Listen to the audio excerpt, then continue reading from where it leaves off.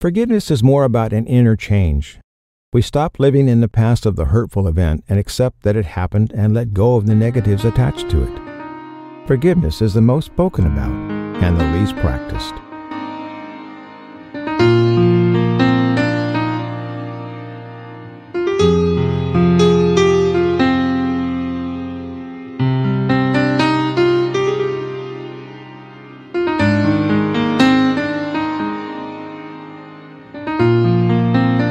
Benjamin Franklin said, "Everything that hurts, instruct."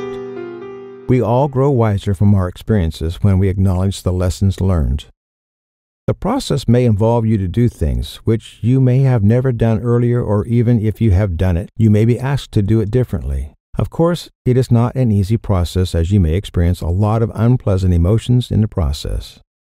This may happen, as it may trigger similar emotions while you are trying to work on it. But eventually, you will free yourself from that grip, and trust me, you will feel a lot more liberated. It is imperative to release your resentful thoughts and burdens so that you can create space for new experiences and emotions.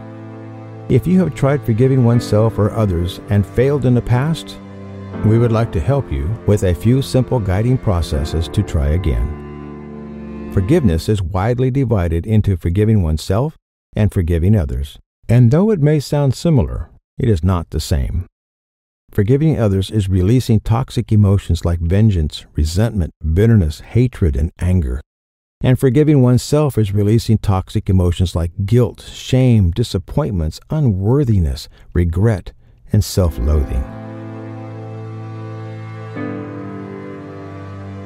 How then do you forgive? We have what we call the process model of forgiveness, which we put together by asking hundreds of people how they forgive. And then we have summarized the forgiveness process into 4 different phases of forgiveness: the uncovering phase, the decision phase, the work phase, and the discovery phase. In the uncovering phase, we see the amount of pain we have. And oftentimes we're surprised to see how much anger we have, how much preoccupation we have in thinking about the person and what happened to us. We tend to be restless, and our worldview tends to become rather negative, where we think nobody can be trusted if our trust has been breached by another person. After the uncovering phase, where pain can be a great motivator, we enter the decision phase. And that's to make this rational, free choice decision: do I want to forgive or not? And if a person wants to forgive, we then look at the definition. What is forgiveness? You've been unjustly hurt by another. You've decided to give up resentment and to offer goodness of some kind toward the other in the form of kindness, respect, generosity, or even love. In the decision phase, we give people a homework assignment. Are you willing to do no harm to the one who has hurt you? That is a very key feature, because what it does is show the person that their pain is not going to get in the way of their doing something heroic. And it is heroic to do no harm to those who have harmed you. Notice at this point, we're not asking the person to do something positive, such as being generous or loving to the other. We're asking them to refrain from the negative.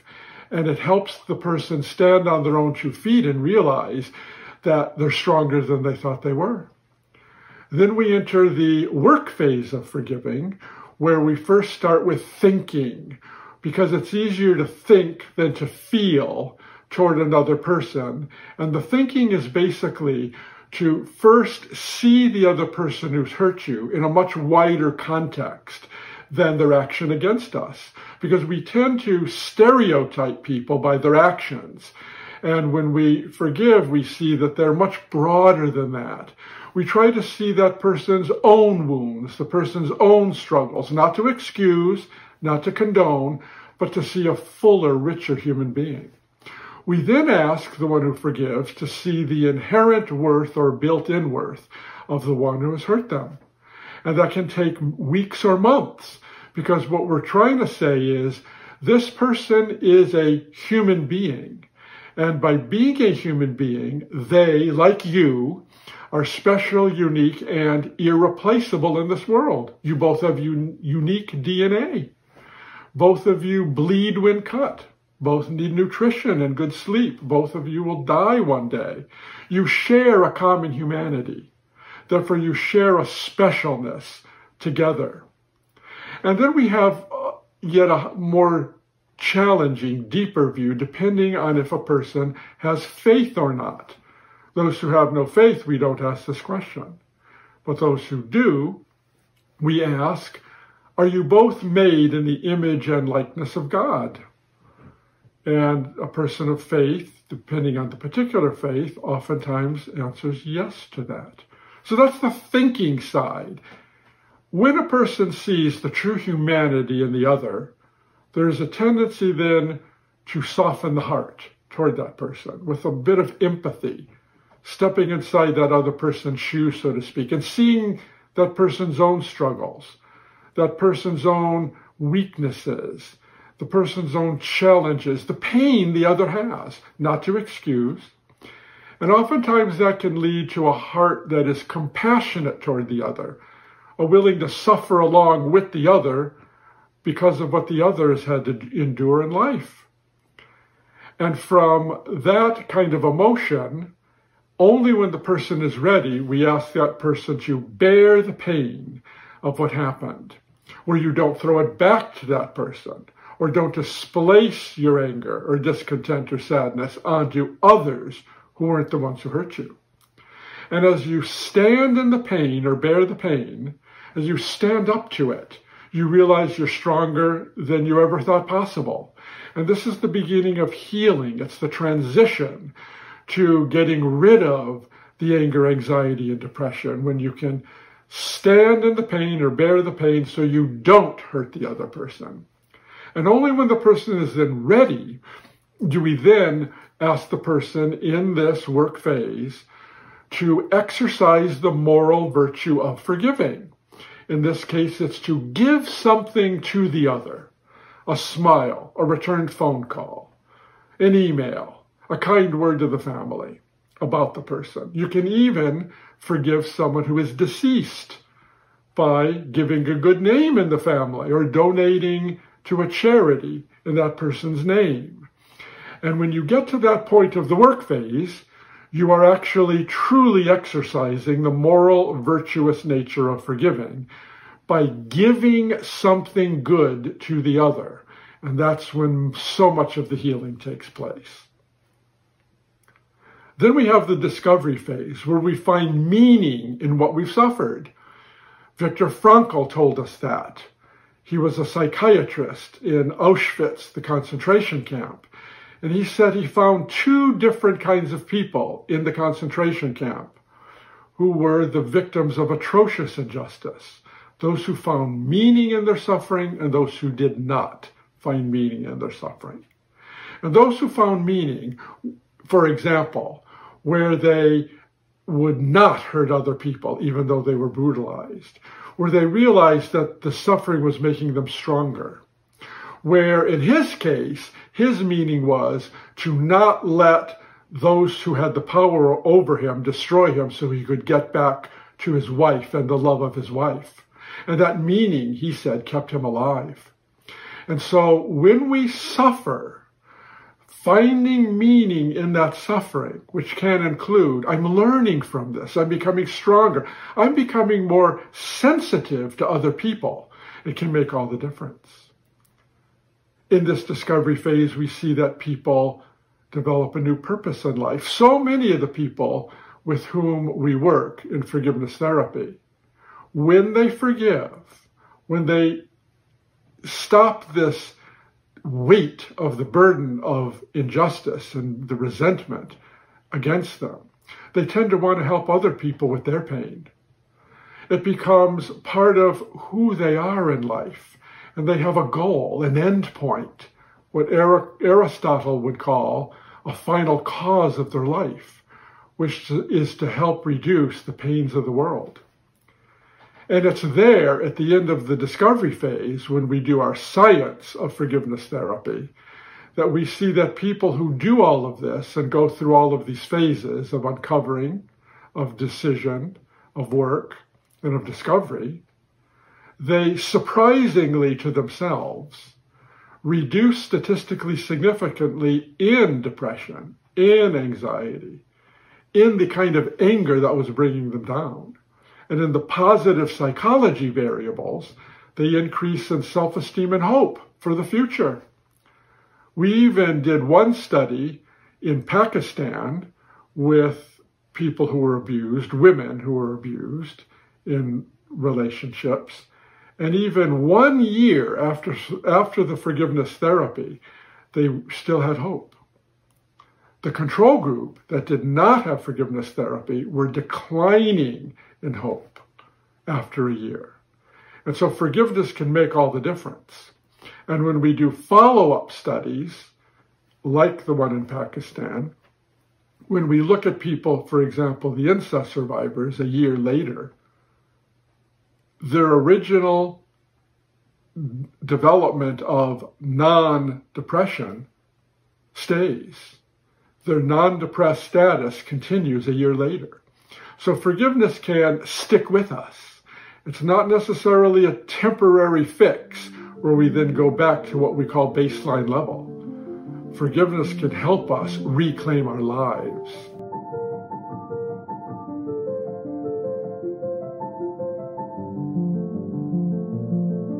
My colleague Everett Worthington uses a model that he calls the Reach Forgiveness model. We have developed a model to help people who want to forgive, able to forgive more effectively and perhaps faster than they might just on their own. Now, obviously, before science started to look at forgiveness, people forgave successfully for thousands and thousands of years. So this is not rocket science, but this really helps us if we want to forgive, to be able to forgive faster and more efficiently. Reach involves 5 key pieces: remembering or recalling the hurt, empathizing with the offender, something that you might not be real excited about doing, but is something that's very important in the forgiveness process. Giving what he calls an altruistic gift of forgiveness, committing to forgiveness, and holding on in the long term. Now that's a great model. It's been studied many times and has a lot of good scientific evidence showing that it does indeed increase people's ability to forgive. So the first step is to recall the hurt. So obviously, if I'm denying that this bothers me, I'm not going to forgive. I've got to face this head on. And so I want to recall the hurt, but I want to recall the hurt in a way that doesn't keep rehearsing it again and again in the same way. Because obviously, if it hasn't gotten better in the first 50 times of rehearsing this event, it's not going to get better at trial 51. Now, think about the hurt, but try to think about it maybe more from the other person's perspective. E is empathize with the person who hurt you. And the reason I want to do that is because I want to use that empathy to be able to emotionally replace that negative resentment and bitterness with a more positive emotion toward the person, and understanding where they're coming from helps. Now, I could also replace that emotion with sympathy. You know, I might get to the place where I say, well, frankly, I can't empathize with this person. I can't understand how anybody could do something so terrible. But I can still feel sympathy for this person, that this person, you know, I wish I could do something that, you know, help them. I can feel compassion for them. I might even feel some kind of non-possessive love for them in a kind of altruistic way. So that second step, which is the step that most people spend the most time working with, is to emotionally replace the negative with the positive, to empathize or sympathize or feel compassion or love for the person. So what happens then is we get to a third step that is to give an altruistic or an unselfish gift of forgiveness. It's altruistic because if a person hurts me, they don't deserve to be forgiven. This is a gift that I give to them. And so, so I do this out of the goodness of my heart, not because they deserve to get this gift. And then I commit to the forgiveness that I experienced. So I am able to say, I have gotten rid of 90% of my negative feelings toward this person. And the reason I do that is so that it will help me hold on to this forgiveness whenever I doubt that I've forgiven. So this model, once we've learned it, is something that people can use again and again to deepen the amount of forgiveness they have, or to apply to all kinds of new events in their life. Likewise, my colleague Frederick Luskin uses something he calls the Forgive for Good model.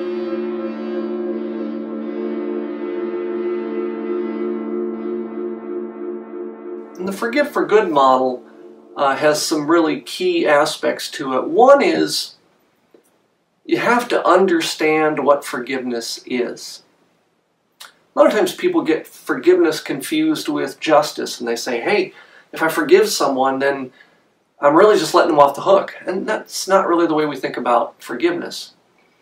Others might say, hey, if I forgive with someone, I've got to be best friends with them again. And that's not at all what we're saying. You don't have to reconcile with someone. That's an interpersonal experience, and that's not necessarily part of the forgiveness experience.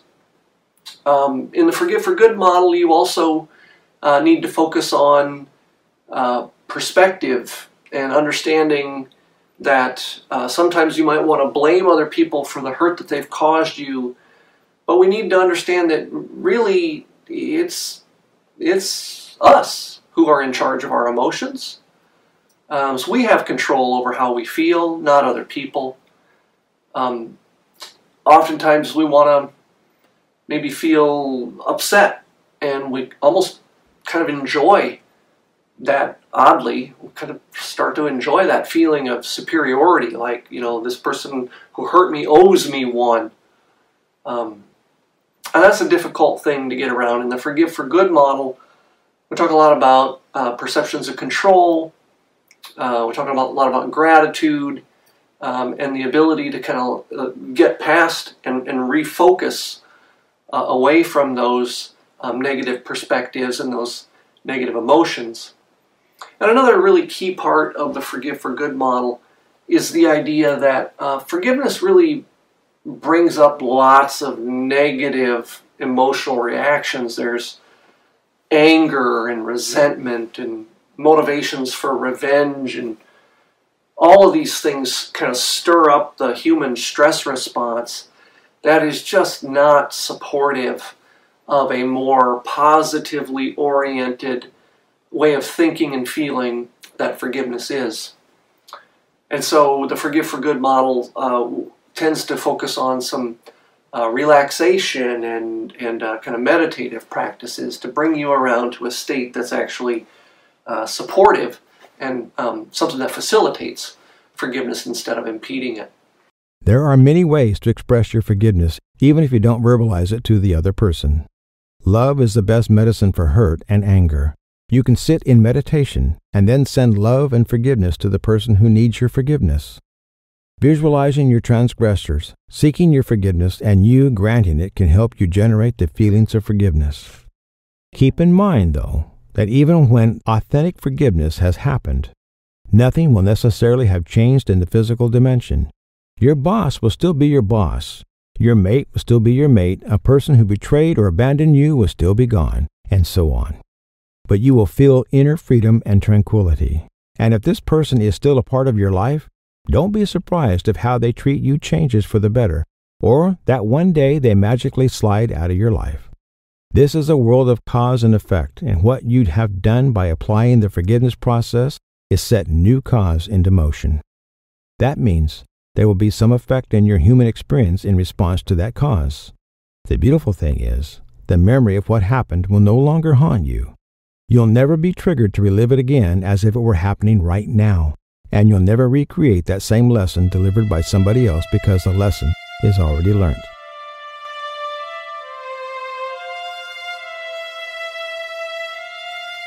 When it comes to forgiveness, forgiving oneself is the hardest.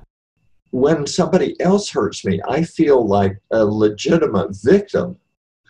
But if I've hurt myself, I feel like, well, I'm kind of the victim, but I'm also the wrongdoer. And so I'm working from these two roles at once. So some people feel it's a lot harder to forgive themselves than it is to forgive other people. If you notice an emotional change whenever you recall an incident where you might have hurt someone, made a regretful decision, or failed to do something you promised to do, then it's a sign that you have to practice self-forgiveness. Most people don't forgive because life hasn't given them what they want. You have to shift the narrative a little to, well, what do I owe life? Or what is life asking of me? And life is asking of me to move on. But as long as we're stuck in the consciousness of what do I expect from life, we can stay bitter forever. Whatever we've done, it's because of uncomfortable feelings that we have. Something painful inside of us, some fear, some uncomfortable feeling has driven us to make bad choices and take action that we regret. And really the best way to handle that is to give ourselves permission to think more clearly, treat ourselves with more love, and then we will tend to make better choices and do better things and treat other people better. When you want to, though, legitimately forgive yourself for something where you know you've harmed somebody else and yourself, you want to separate into a couple of components. One is you need to be really honest with yourself about what you did. So no BS kumbaya, I didn't really mean it. You did bad. Second, you want to make amends if you can and apologize. So self-forgiveness is not just about how you feel, but what you do. It's like the 12-step programs. The key step is, do a fearless inventory of your flaws and make amends wherever you can. That's the core of self-forgiveness. It's who cares how you feel about yourself? I mean, that doesn't matter very much. If you were unkind, be kind. You know what I mean? If you harmed yourself, make it right. Go to therapy so you don't have to do it again.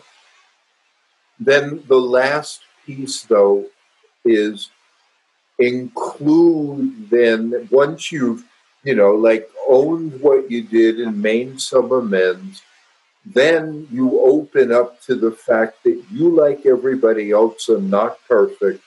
You do a lot of good stuff. You do some not so good stuff. You're like everybody else, a package. And that's when you can forgive yourself. You don't ignore the harm you did. You acknowledge it. You try to make it right.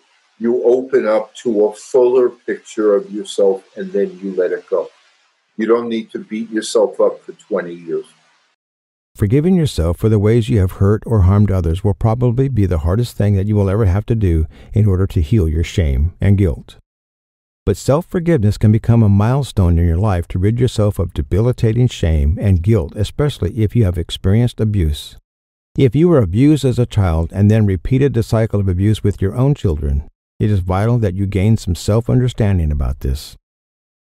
An important step in self-forgiveness is becoming accountable for one's own actions and taking 100% responsibility for your life. Blaming others will shift the responsibility of fixing your problem to others. The truth is that others are not committed to fix your problem. Blaming oneself will not let you fix your problem either, because you are dwelling in the victimhood of helplessness when you are blaming yourself. Self-forgiveness comes from a place of self-understanding and self-acceptance. Humans make mistakes. Humans can also correct their mistakes. You are human and need to fix your problem. You take the decision to forgive yourself. You cultivate self-compassion and self-kindness to pardon your past stupid self. You accept yourself as who you are with all the flaws, as a big part of your individuality, just like your talents and strengths. You need to release your past emotions of hurt, shame, guilt, betrayal that are sabotaging you mentally, emotionally, and physically if you want to experience your wholeness again. Self-forgiveness is another form of forgiving, and it's controversial. Some people say you cannot self-forgive because you cannot, for example, play God and forgive your own sins. But that's not what self-forgiveness is. You can have moral virtues toward yourself, such as being kind toward yourself, such as being loving and patient toward yourself. And so why can't you then forgive yourself when you have broken your own moral standards? It's consistent with being a virtuous person toward yourself. But self-forgiveness is a little different than forgiving others in this sense. Usually when you've broken your own standard, you've hurt other people as well as yourself. So when you self-forgive, it's oftentimes appropriate and necessary to go to other people whom you have hurt by your own actions and seek forgiveness from that person or these other people. When you're asking other people for forgiveness, I'd like to call that more of an apology. I mean, other people could grant forgiveness on you or not, but you're asking for forgiveness is centering yourself a little bit. And so you really want to, if you've hurt somebody or think you've hurt somebody, then you want to apologize. So the focus is not trying to get someone to forgive you. The focus is centering them. And so apologizing, acknowledging what you did and how it might have hurt them and the consequences of that. Because you want to restore that integrity. You want to acknowledge, not like, I'm sorry you felt bad. Don't do that. You want to say, I'm sorry I did this because I could imagine how it must have hurt and you didn't deserve that at all. And I wish I could take it back and do it again. But I'm very, very, very sorry. So the other person is centered, not you. Because you're explaining what you think of the consequences to them are of what happened. And that's how that works. So when you self-forgive, you are welcoming yourself back into the human community. You are seeing that you have an inherent worth that should not be taken away from you because of your actions. And you try to be kind to yourself when you self-forgive. But you don't leave it there. You then go to others and you seek forgiveness from them. One model that I want to talk a little bit about is a model that we developed a few years ago that we have tested and does indeed help people to feel more self-forgiveness. This model starts with the ABCs of self-forgiveness.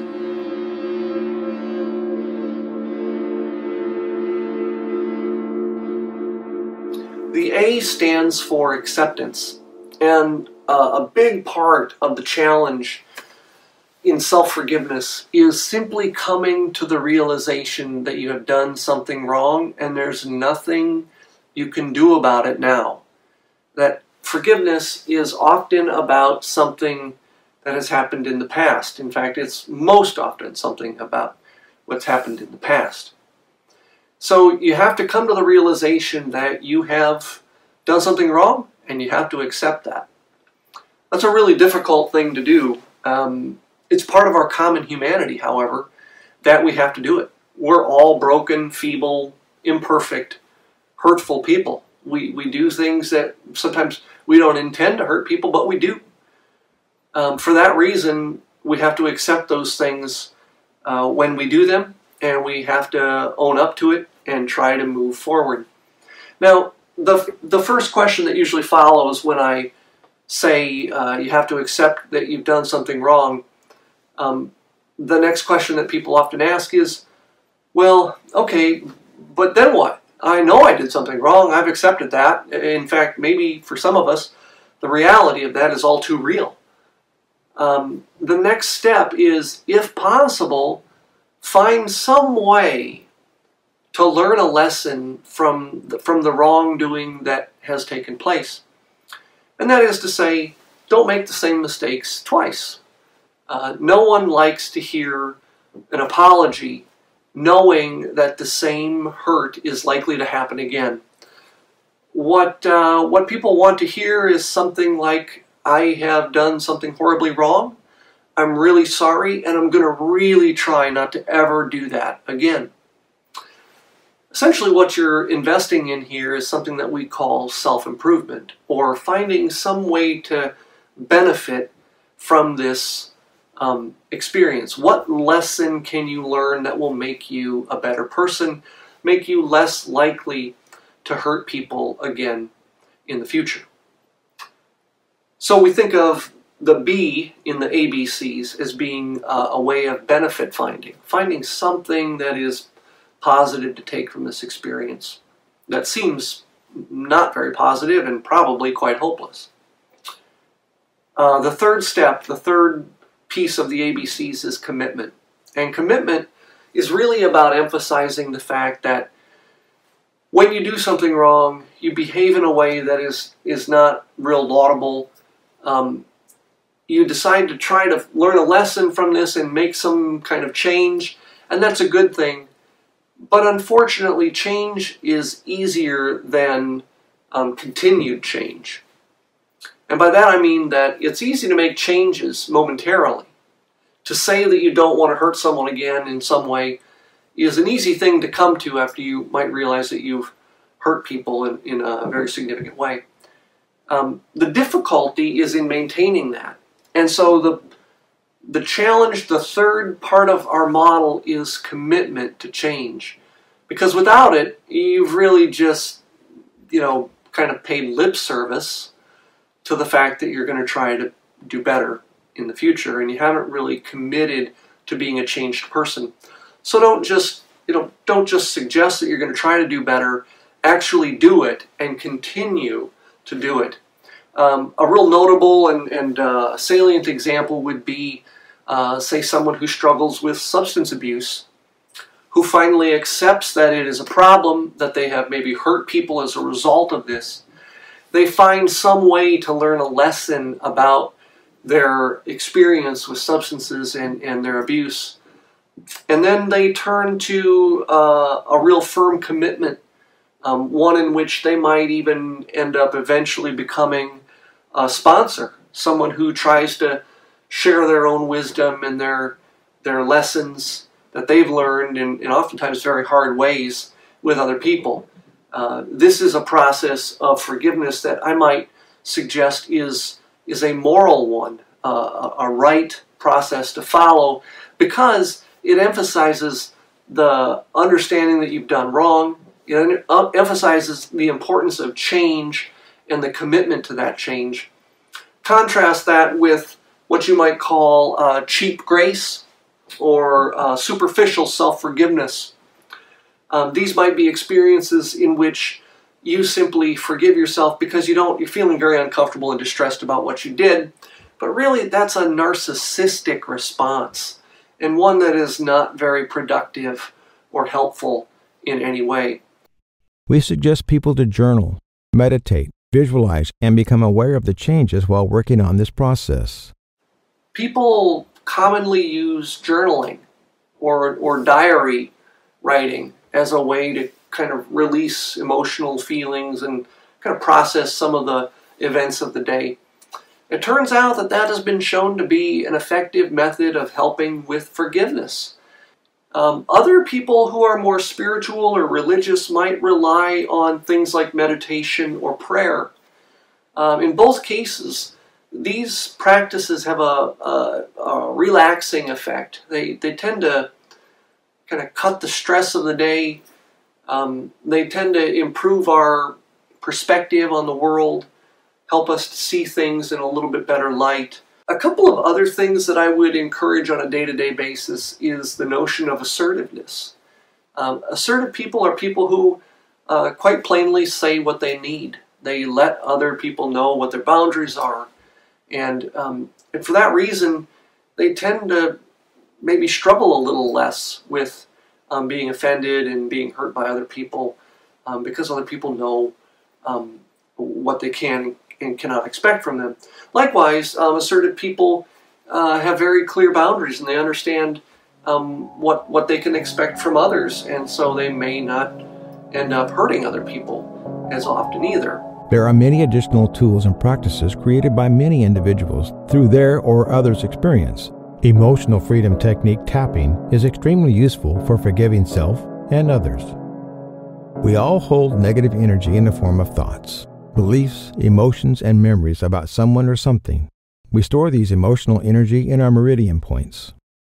Tapping is a process that can unblock the stuck mental, emotional, or psychological discomfort caused by blocked energy. This tapping process that we're using, EFT, Emotional Freedom Techniques, based on the original form called Thought Field Therapy, or TFT, is based on acupuncture. So for thousands of years in Chinese medicine, they have said there's this flow of energy through the body along these pathways called meridians that run up and down the body. And when this energy is flowing naturally, we experience our natural state of health and well-being, physically and emotionally. And then when something happens to disturb this energy or get it stuck, we don't think so well, we don't feel so good, and that causes us to make poor choices. So we want to get that energy flowing naturally. So in traditional Chinese medicine, the doctor would stick these needles in key points around the body to stimulate that healthy flow of energy. And we're just using our fingertips to tap on these points. It gets the energy flowing, we feel better, we think better, and we make better choices. Now we also have modern research showing that this is an effective stress relief tool. We have studies that have been done on cortisol, which is one of the stress hormones, and the groups, and it's been done in double-blind, gold standard research. The groups using the tapping, their cortisol levels have dropped by a dramatic amount, some as much as 50%. In fact, in one study, the lab technicians threw out the first batch of results because they said they couldn't have been that effective. Recalibrated the machines, ran it again, and found out that, in fact, the tapping had been that effective in lowering people's cortisol levels, which is a way of measuring that their stress has come down. My friend Dr. Peter Stapleton has done fMRI studies where you can see brain scans and you can see the parts of the brain that are lighting up from stress and how those parts normalize after the tapping. So we have a growing body of scientific evidence validating the effectiveness of this process for relieving stress. And if we thought of tapping as nothing more than stress relief, you can still see how it's so effective in so many areas of our lives, because most, if not all, of the issues that trouble us are either caused by or at least worsened by stress. So as we lower the stress, we allow ourselves to feel better. So in particular, in the realm of forgiveness and resentment and betrayal and things like that, all those uncomfortable feelings, that's a stress response when we have those uncomfortable emotions, particularly when we think about the uncomfortable thoughts behind them, like, well, apparently I don't deserve any better, or I can never be truly loved or respected, and things like that, which are all misunderstandings based on all kinds of different circumstances, but it's not the truth. And as you tap, you can let go of the stress around that and start to be more reasonable with yourself, think more clearly, and recognize the truth that you are worthy and deserving of love, even from yourself. There's a growing body of evidence to suggest that EFT and tapping techniques can help a whole multitude of problems, including forgiving yourself, forgiving other people, self-loathing, and any number of problems, emotional human problems that we get. And why does this happen? Well, when we're tapping on these meridian points, and it's the same in acupuncture where they use needles instead of the fingertips for tapping for the meridian points, it has an effect on the limbic system and on the amygdala, of reducing arousal. And this brings us out of our stressed or fight or flight response. We have less adrenaline and we can suddenly see things more clearly. When we're experiencing stress and pain and anger and fear and all these other uncomfortable feelings, our prefrontal cortex, our more critical, clever, clear thinking part of our brain, kind of goes offline. It shuts down and we don't think very clearly. So when we're in those feelings, it's very difficult for us to make the best choices. So with this process of tapping, as we calm down that stress response, we allow our critical mind to come back online, think more clearly, and look at what we really want to do. What are the best choices that we can make? How can I move to this place of forgiveness? By tapping on specific meridian points on the body and speaking aloud the thoughts and feelings that we hold, we can stimulate and clear the systems in our body that store blocked energy. When I'm working with a client on an issue like this, if there's something that they've done that they're trying to forgive themselves for, whether it's a harm they've done to themselves or to someone else, I'll ask them to first check in. Generally, I'll say, close your eyes, take a deep breath, and then check in with what you're feeling inside. Because we so often try to just think our feelings. What am I thinking? And just doing it in talking about it. And I like to ask people to go inside and feel where in their body they are resisting forgiveness. And I always try to do it from a compassionate standpoint. I like to say that self-sabotage is simply misguided self-love. So even the pain of depriving ourselves of forgiveness is an act of self-love, because there's a part of us that says it's necessary. It is necessary in order to be a good person. It is necessary in order to be acceptable. So having the person close their eyes and go inside and see where that feeling is, and looking at, why do I feel I need to hold on to this anger towards myself, this resentment, or towards another person? Knowing where in your body it is, on a scale of 0 to 10, how strong is it? And then we'll start doing the tapping with whatever wording is coming up. Maybe it is a feeling of, well, I need to punish myself. I can't feel better until I've sufficiently punished myself. Or, if I allow myself to forgive myself, I'll probably go and do it again. So I would have them tapping on, even though I need to punish myself, or even though I'm afraid that if I forgive myself, I'll go do more harm. And then we'll tap through on those phrases and exploring what the different beliefs might be behind that, and why we might feel that we need to hang on to that resentment, that anger, that self-punishment. And as we allow ourselves to clear out the stress around that, we start to find how, wow, actually, setting myself free and loving myself is probably the best course and is going to lead me to much better action. Using tapping for self-forgiveness can take many different forms and approaches, depending on what the symptoms are, depending on the approach of the practitioner, and of what's going on for the client. But generally speaking, the suggestion from Sylvia Hartman is always to start with de-stressing, no matter what the problem is. So you can rate your stress levels on a scale and then start to look at de-stressing, because if you're very, very stressed, it's hard to get to the issue anyway.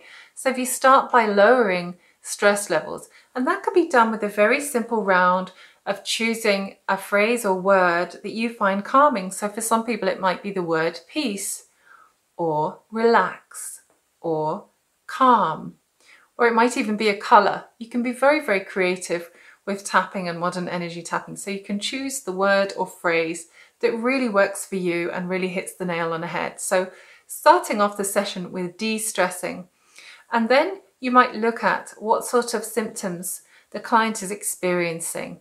So if they need to forgive themselves, is it that their thoughts are in a loop and they're constantly going over something they've done wrong? And if so, what way is this impacting on their life?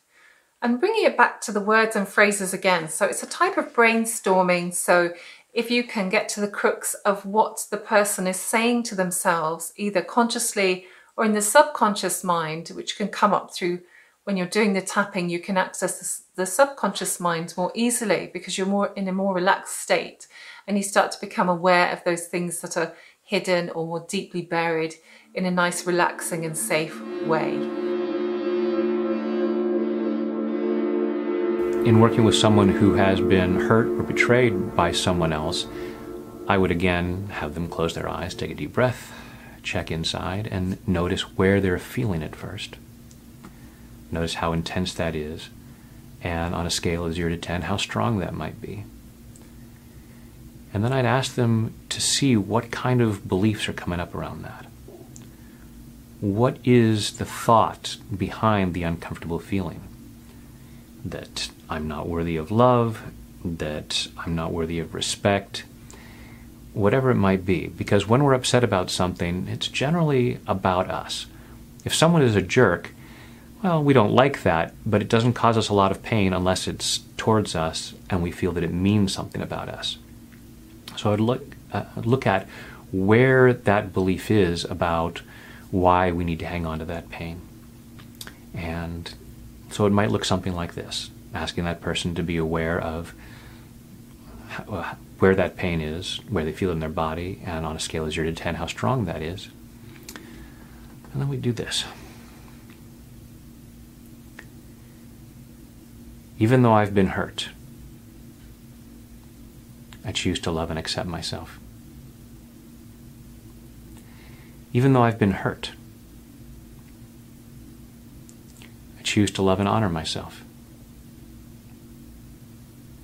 Even though I've been hurt,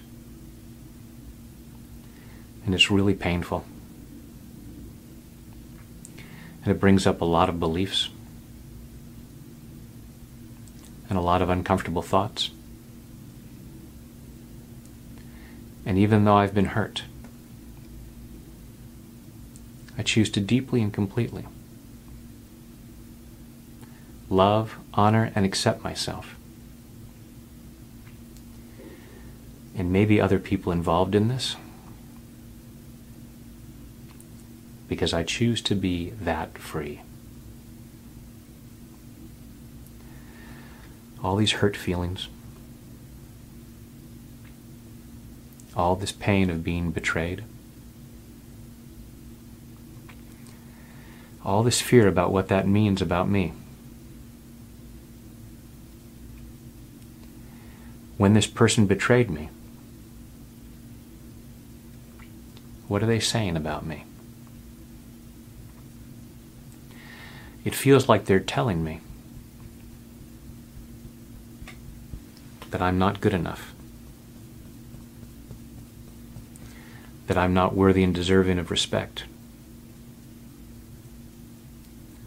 that I'm not worthy and deserving of love. And it's really painful to hear that. And part of my mind says, that's the only possible explanation for their behavior. That I don't deserve better. And I choose to clear that nonsense. This isn't about me. This is about them. And it's painful. And I'm honoring my feelings. Because I do deserve to be treated with love and respect. And so I'm treating myself with love and respect by honoring my feelings. I'm also giving myself permission to process them. Because I don't want to stay in this painful place. I choose to heal. And part of me might say, that's going to lead to forgiveness. And they don't deserve to be forgiven. I need to be angry. I should be angry. And I have a right to be angry.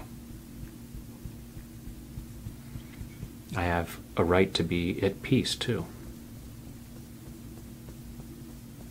And I don't have to rush that. But I don't have to stay in pain for a long time. And why would I want to? Maybe I believe it'll teach the other person a lesson.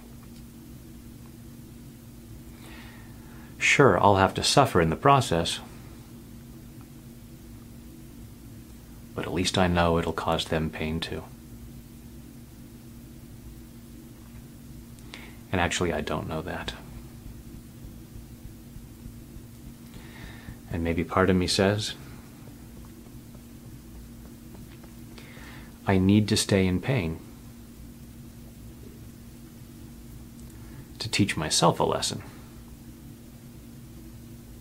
If I make this good and painful, I'll find a way to protect myself from it happening again.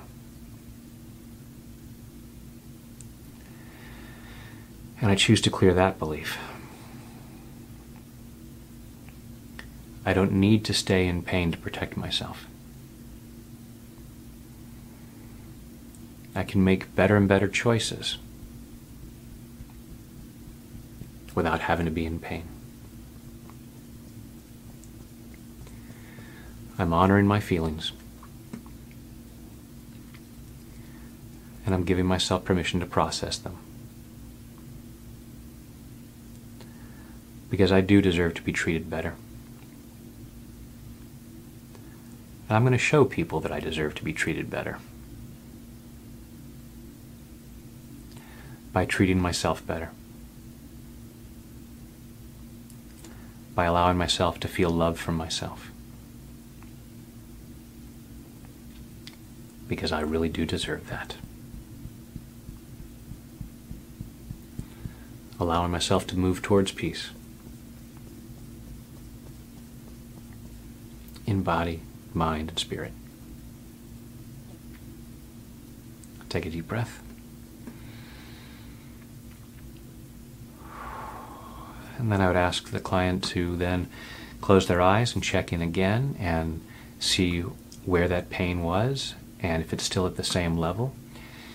It pretty much always comes down to some extent. Maybe it's a lot. Sometimes the processing happens really quickly, and sometimes it's more gradual. And it's often like peeling the layers of an onion, and we get more awareness of what else might be behind it. So the pain that the person is feeling might be partially about this particular act of betrayal, but it might be triggering old upsets that have been there for decades that they haven't fully processed. And so this is an opportunity to do years of healing work. And then we just keep moving through and find, okay, now where's the upset? Now what's the upsetting thought, the upsetting belief? And we keep working through that until we get greater and greater levels of peace. You can release long-held or toxic memories through the process of tapping and open up your energy center so that you can attract more of what you desire instead of staying stuck in what you already have.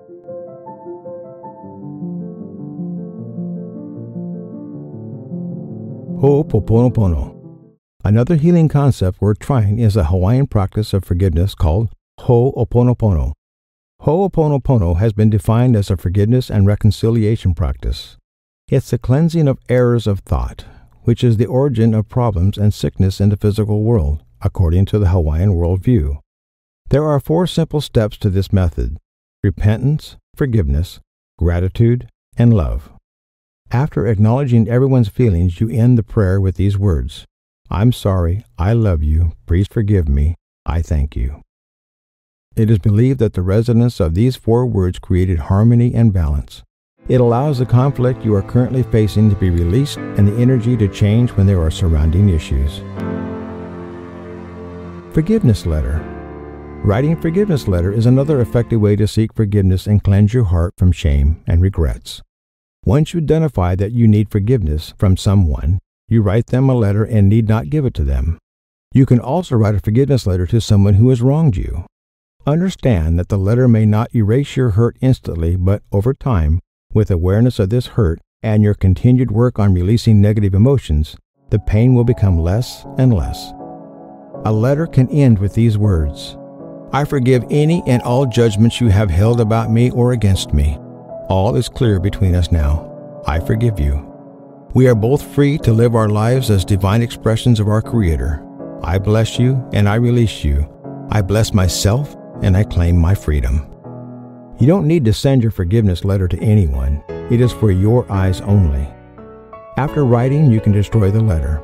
It is a symbolic expression of what you feel, and this process helps you to get resentment out of your system.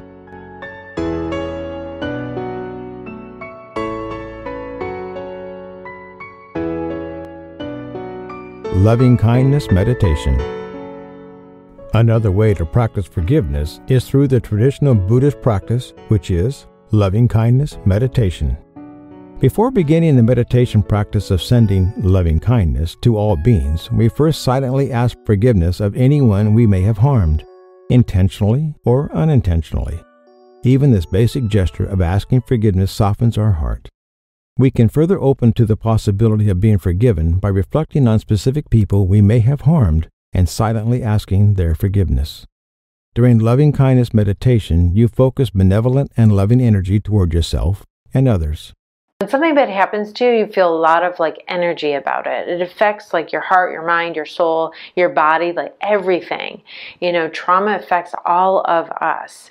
And so we feel that hurt, and that is a regular, appropriate human reaction to feel that hurt when something happens to us. And so when you forgive, what do you do with that hurt?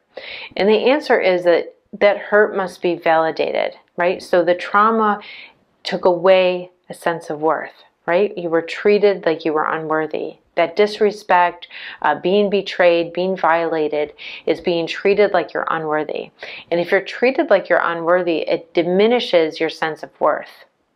And so to respond and to heal, you have to lift up your sense of worth again. And that's where self-compassion comes in, because that's exactly what self-compassion is. It's validating you, validating your feelings, validating that it wasn't okay, validating, that you're a good person. All of those things, that's what self-compassion is, and it really relieves you, because your negative self-judgments attach you to an energy and an emotion. And when you have compassion, you don't attach to it. When you have compassion, it's the opposite of negative self-judgments. So you could have negative self-judgments, or you could have compassion. When you have compassion, you heal and you're unattached. That's how you let it go.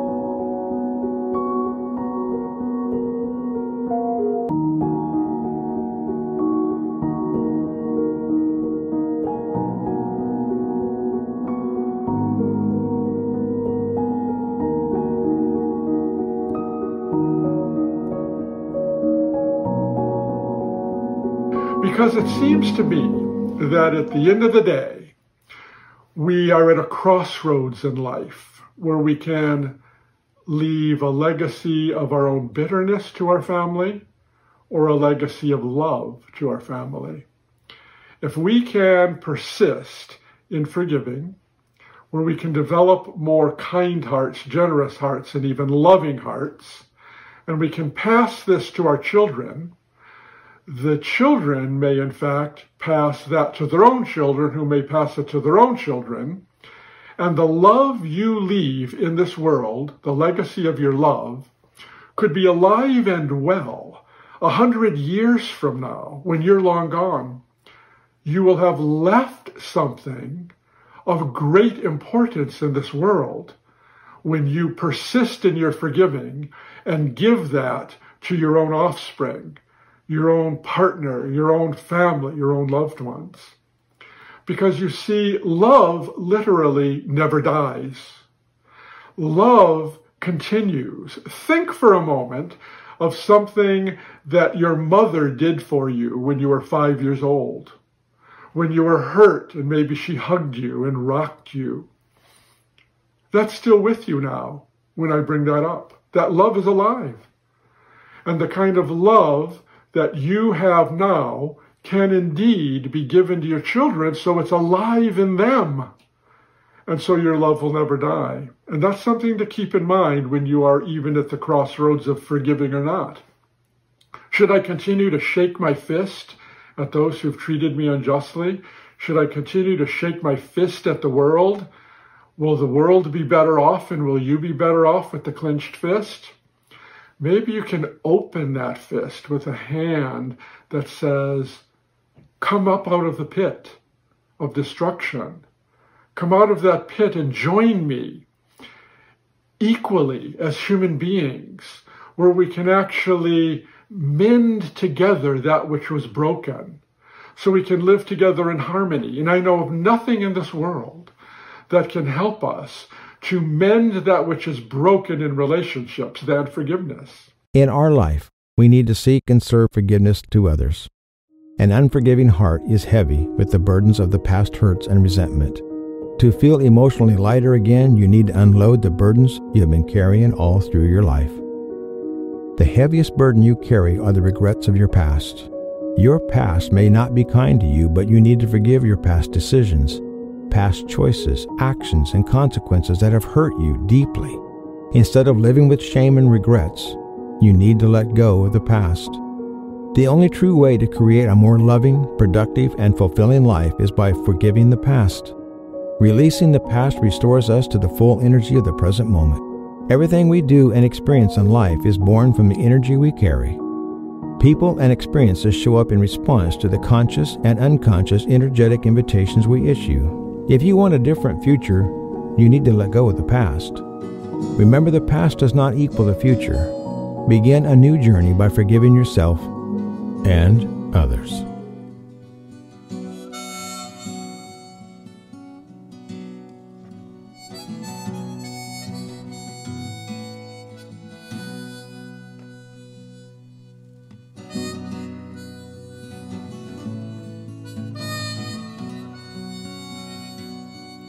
Well, it seems an evolutionary thing. Before I could freely dance or sing,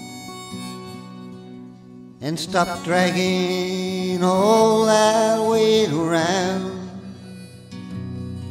and to be gifted with a peaceful sound.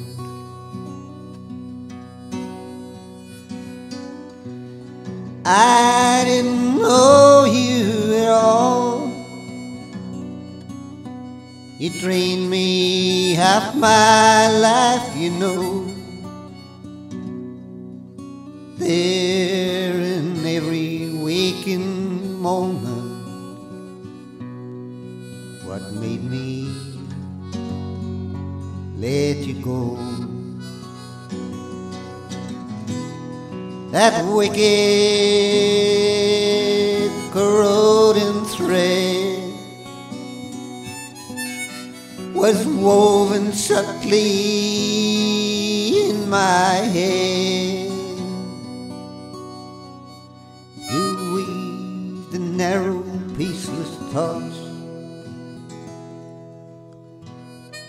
and the unreal battles daily fought.